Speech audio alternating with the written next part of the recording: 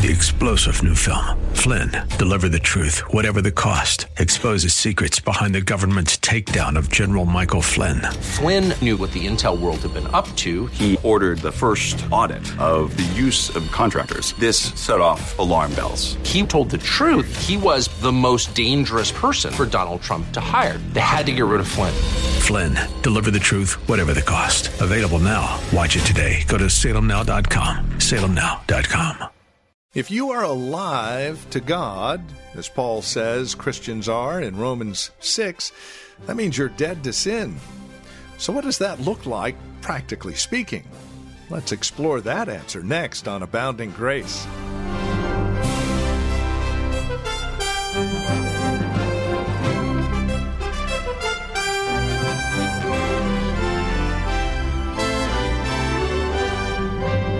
From Reformed Heritage Church in San Jose, greetings in Christ and welcome. This is Abounding Grace. Pastor Gary Wagner, our teacher and pastor, is continuing his journey through Romans. And we're spending a considerable amount of time here in chapter 6, verses 1 through 14, because of its rich content. Today, we're focusing in on what it means to be dead to sin, especially if we're alive to God. Here's Pastor Gary and today's program. Considering yourself dead to sin. Our death to sin and the death of Christ, our resurrection to newness of life because of his resurrection, are two of the most wonderful things we will ever hear. God has come down to us in his mercy, and he has lifted us out of the miry pit of our own sin.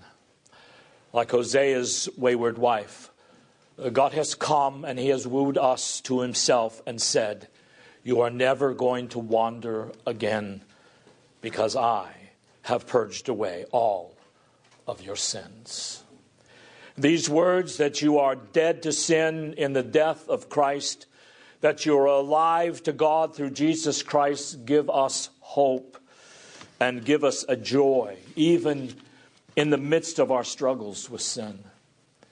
Because they tell us that even while we wrestle with it, the dominion of sin has been broken in Jesus Christ. And these words tell us, don't fear death. Don't worry about it. In fact, don't even think about it with negative thoughts, as we shall see today. Because the wages of sin, which is death, has been paid in full. And just like death has no dominion over Jesus, it has no dominion over us, beloved. So in these lines of Scripture, God says, I want you to think this about yourself as my children. I don't want you to be consumed with guilt any longer. I don't want you to define yourself by your sins, by your weaknesses. I want you to be utterly captivated by what my Son has done for you. Turn away from your self-consuming thoughts and look unswervingly, look believingly at the finished work of my Son. So however weak we are today, however much we are still struggling, Christ Jesus is Lord, and he has died to sin, and he has broken its power, and he has delivered us from the curse of sin and death. So as our text says, let us consider him, and consider him carefully. Before we can make any progress in holiness, we must know who he is, what he has done, who we are in him, and we must look to him. This is true faith, my friends. True faith does not have an idea about God and Jesus flitting about in their brain somewhere. It's not to have hazy views of God and of self. True faith is not to hold on to a creed out of tradition. True faith is marked chiefly by this: the directness with which it looks at the crucified and resurrected Son of God. And looking at him, it holds to him. I may be leprous, but he is my cleansing. I may be weak, but he is strong. I may be still struggling, but he has conquered over all. So don't rest today with fuzzy, hazy, self-oriented views of the Christian life. Look fully into the wonderful face of our Lord Jesus Christ, for he is the author and the finisher of our faith. Now, verse 11, which we looked at the end of the sermon last week, and Lord willing, we will probably have 2 more sermons on it. But don't forget something about this verse right off the top. It assumes that we are in a living, personal union and communion with the Lord Jesus Christ. He is our head, we are his body. He is our husband, we are his wife. Now, sin and death used to reign in us in Adam, but believing in the Lord Jesus Christ, it does not any longer. God chose us in Christ before the foundation of the world. And if you are a believer, God has ever and always seen you in your connection with his Son. And in the day when you heard the gospel and you believed in that gospel, that eternal election became a personal living reality in your life when you were joined to the Lord Jesus Christ by faith. And when you believed in the Lord Jesus Christ and you heard the gospel and you clung to it, the death and the resurrection of Jesus Christ, their effects, their significance and their power were applied to you so that it can truly be said, as we have already seen in these lines, that you have died to sin and that you have been raised to newness of life in the Lord Jesus Christ. So the command here in verse 11, consider, reflect carefully upon, give careful attention to, tells us first that the more we think of our lives in terms of Jesus Christ, that we are not our own, that we have been bought with a price, that he has done a mighty work of redemption to us. And the more we think in these terms, the more we will be on the proper footing to do what the following verses tell us about pursuing holiness and destroying and killing the remnants of sin that's in our lives. Too many of us, when we set out to deal with, well, I need to change this, or I need to do better here, or whatever it may be, these things are often prompted by guilt and a lack of any concrete sense that all the strength we have comes from Christ.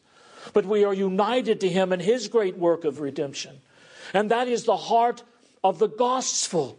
That Jesus' death to sin on the cross is our death to sin's curse and its dominion.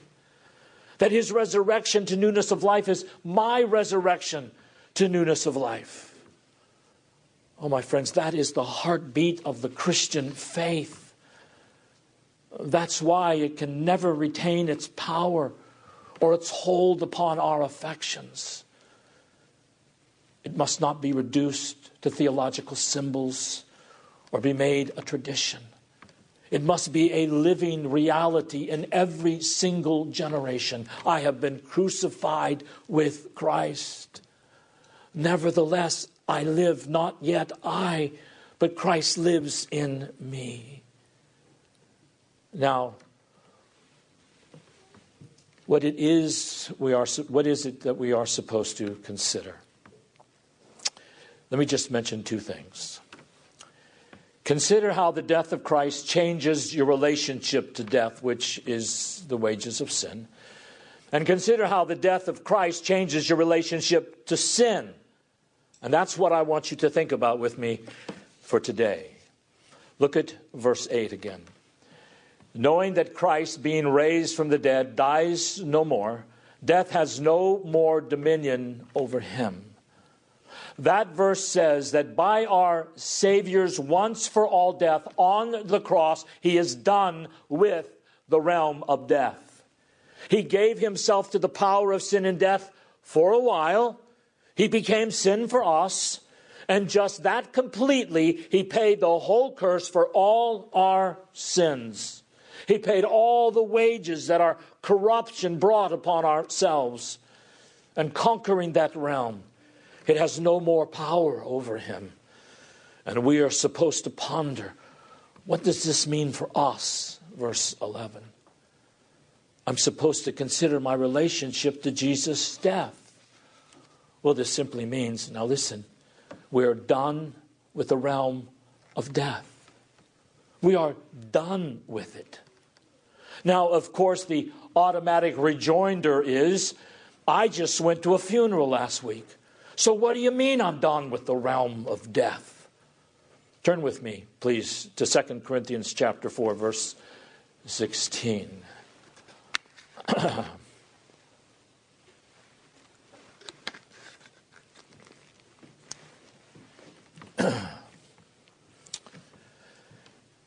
Death just doesn't mean the same thing for the believer as it does for the unbeliever, because of our connection to Jesus Christ. 2 Corinthians chapter 4, verse 16.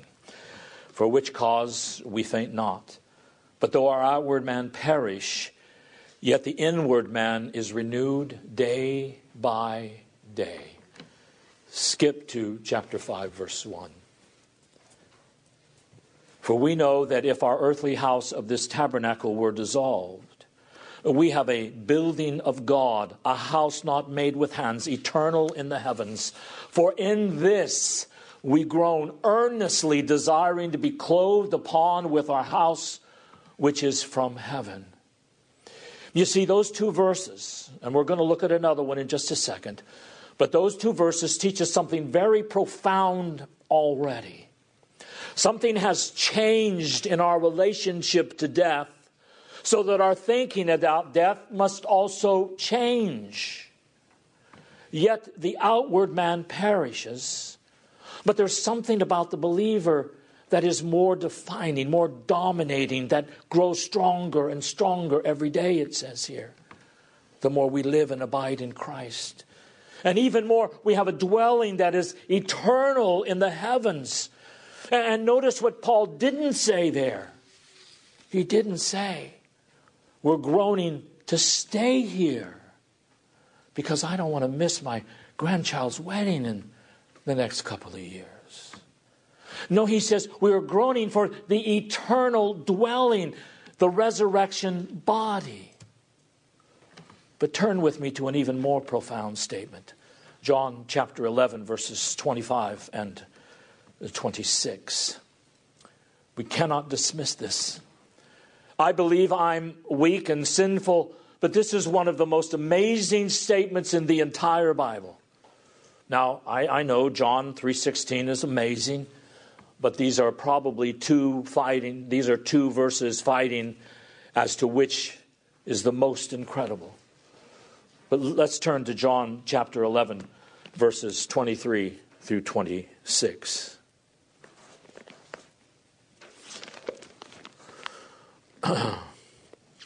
John chapter 11, 23 through 26. Jesus saith unto her, Martha, thy brother shall rise again. Martha saith unto him, I know that he shall rise again in the resurrection at the last day. Jesus said unto her, I am the resurrection and the life. He that believeth in me, though he were dead, yet he shall live. And whosoever liveth and believeth in me shall never die. Believest thou this? It's amazing. Never die? Never? Again, this is an amazing statement from our Lord. By believing in him, we receive the fruits, the reality, the power of his death applied to us so that we will never die. As believers, then, we will never taste, experience, feel that which makes death so horrible. And what is that? Everlasting death. Separation from the life-giving presence of God. Death is condemnation. Death is judgment. Death is agony and uncertainty, leading to hell and misery under God's wrath forever. Oh, my friends, never will we experience this. You know, these are the only reasons that we have to fear death. But Jesus Christ has delivered us from all of these things by taking them upon himself. So much in principle and reality is death already defeated that the last generation of believers who are alive when Christ comes will not pass through physical death. Have you ever thought about that? Death is still in our personal experiences such a part that we think, wait a minute, death? It must be my last spanking from God. I've got to go through this. But there is a generation of believers who will not die. Think about what that means. God will have most of his people pass through the dissolution of the body. But it is no longer necessary for us to do so. Why? Because Jesus Christ has utterly and completely defeated death and swallowed it whole by making satisfaction for our sins by his death on the cross. That's why the New Testament always speaks of the death of a believer as sleep. I mean, not soul sleep, that silly old ancient air. It is that there is no more horror in our death. There's nothing to fear because that which made death horrible, he took all of those horrors upon himself. So now for the believer, death is no more to be feared than taking an afternoon nap. We have no right to fear death, no right at all. Why did the Lord Jesus Christ go through the horrors of hell and the agonies and the death throes of his death, but to deliver us once and for all from all of them? You know, even the decay of the body is not to be dreaded, or the loss of one's rational faculties. Yes, Paul is going to say later in chapter 8, verse 10, the body is dead because of sin, but the Spirit, the principle of new life in us, is life because of Christ's righteousness given to us. But sin has brought a comprehensive judgment over the body that will result in its physical deterioration and even bizarre mental and physical traits, and some leading up to death. But that doesn't change our relationship to Jesus Christ. You may have heard, you may fear for it yourself, of those who profess to be believers as they perhaps begin to lose their faculties toward the end of life, saying horrible things, even blasphemous things, doing horrible deeds, and you think, boy, they must not have ever been a Christian because of the things coming out of their mouths now. Well, remember, beloved, nothing can separate us from the love of Christ. So as the body physically deteriorates and the circulatory system fails, even then we have victory over death. And we're not to judge others by the relationship to anything else but the death and resurrection of Jesus Christ. Did they believe in him? Then they are his. Did they say bizarre things? That is just the death throes of sin as it breathes its last breath. Nothing can separate us from the love of Christ. In the most important sense of the word, death, even though the body decays and expires, what Jesus said to Martha is true. No believer dies. Not in that damning judgment from the Garden of Eden. The day you eat of it, you will die. Because Jesus took the fruit of the curse. He took the sword of our justice and he totally paid the wages of sin. Don't think, well, my death is going to be the last spanking on the backside. No, it's not. Your death doesn't pay for anything. In fact, if Jesus were to come back this evening or next month, you won't ever die. As if to be a final testimony from Christ. He says, I already paid the wages of sin, which is death. I have satisfied them completely. There's no spanking at the end of life. So with the apostle, we smile at death. Turn to Philippians chapter 1. We don't smile in a cavalier, arrogant way. And if this is one of us, we have misunderstood the point of these passages entirely. but we look at death as it is in Christ, a defeated foe. Now, granted, when Christ returns, that victory will be consummated and utterly defeated forever, so that we are delivered even from its presence. But in its principle and its hold over our affections, in the way it makes us fearful, it is also broken because Jesus Christ has paid the wages of sin. This is important for you to understand. Philippians 1:20. According to my earnest expectations and in my hope, that in nothing I shall be ashamed, but that with all boldness, as always, so now also Christ shall be magnified in my body, whether by my life or by death. For to me to live is Christ, and to die is gain. But if I live in the flesh, this is the fruit of my labor. Yet what I shall choose I know not. For I am in a strait, or I am torn between two, having a desire to depart and to be with Christ, which is far better. Nevertheless, to abide in the flesh is more needful for you. In a sanctified sense, we can prefer death, but not in an escapist sense. I just want to get out of here. I'm sick of everything that's going on around in the world, or because of the troubles in my own life. But in a sanctified sense, to depart and be with Christ is far better. God calls most of us, and will, unless He returns, He will call all of us to pass through these waters of death. But understand, these stormy seas of death have been calmed. That is what Paul is telling us to consider. Death may be unknown, but it is conquered. We may not have personally experienced it, but our Savior has.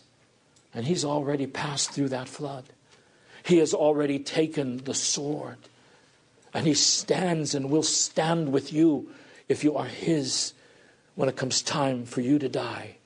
And you will hear, if you believe His promise, that resurrection morning, be of good cheer. I've already overcome the world.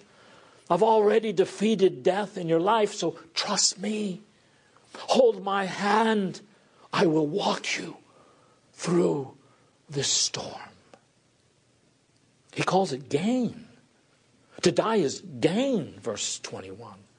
This is impossible to believe as long as we think like spiritually dead men think, holding on to this world, having our affections tied here to this world so that we don't look to Jesus. And as long as we don't look, we are always going to fear death. It is going to gnaw at us.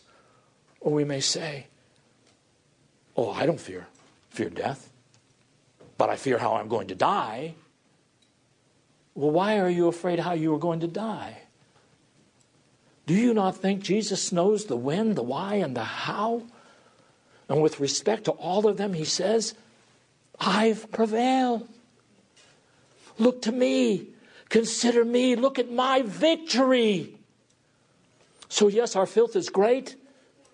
And there is a gnawing guilt at times, perhaps, but understand our Savior has cleansed it all away. And He says, whoever believes in me will never die. We will never know the judgment and the wrath of God. Oh my God, we should be praising Him for that every day.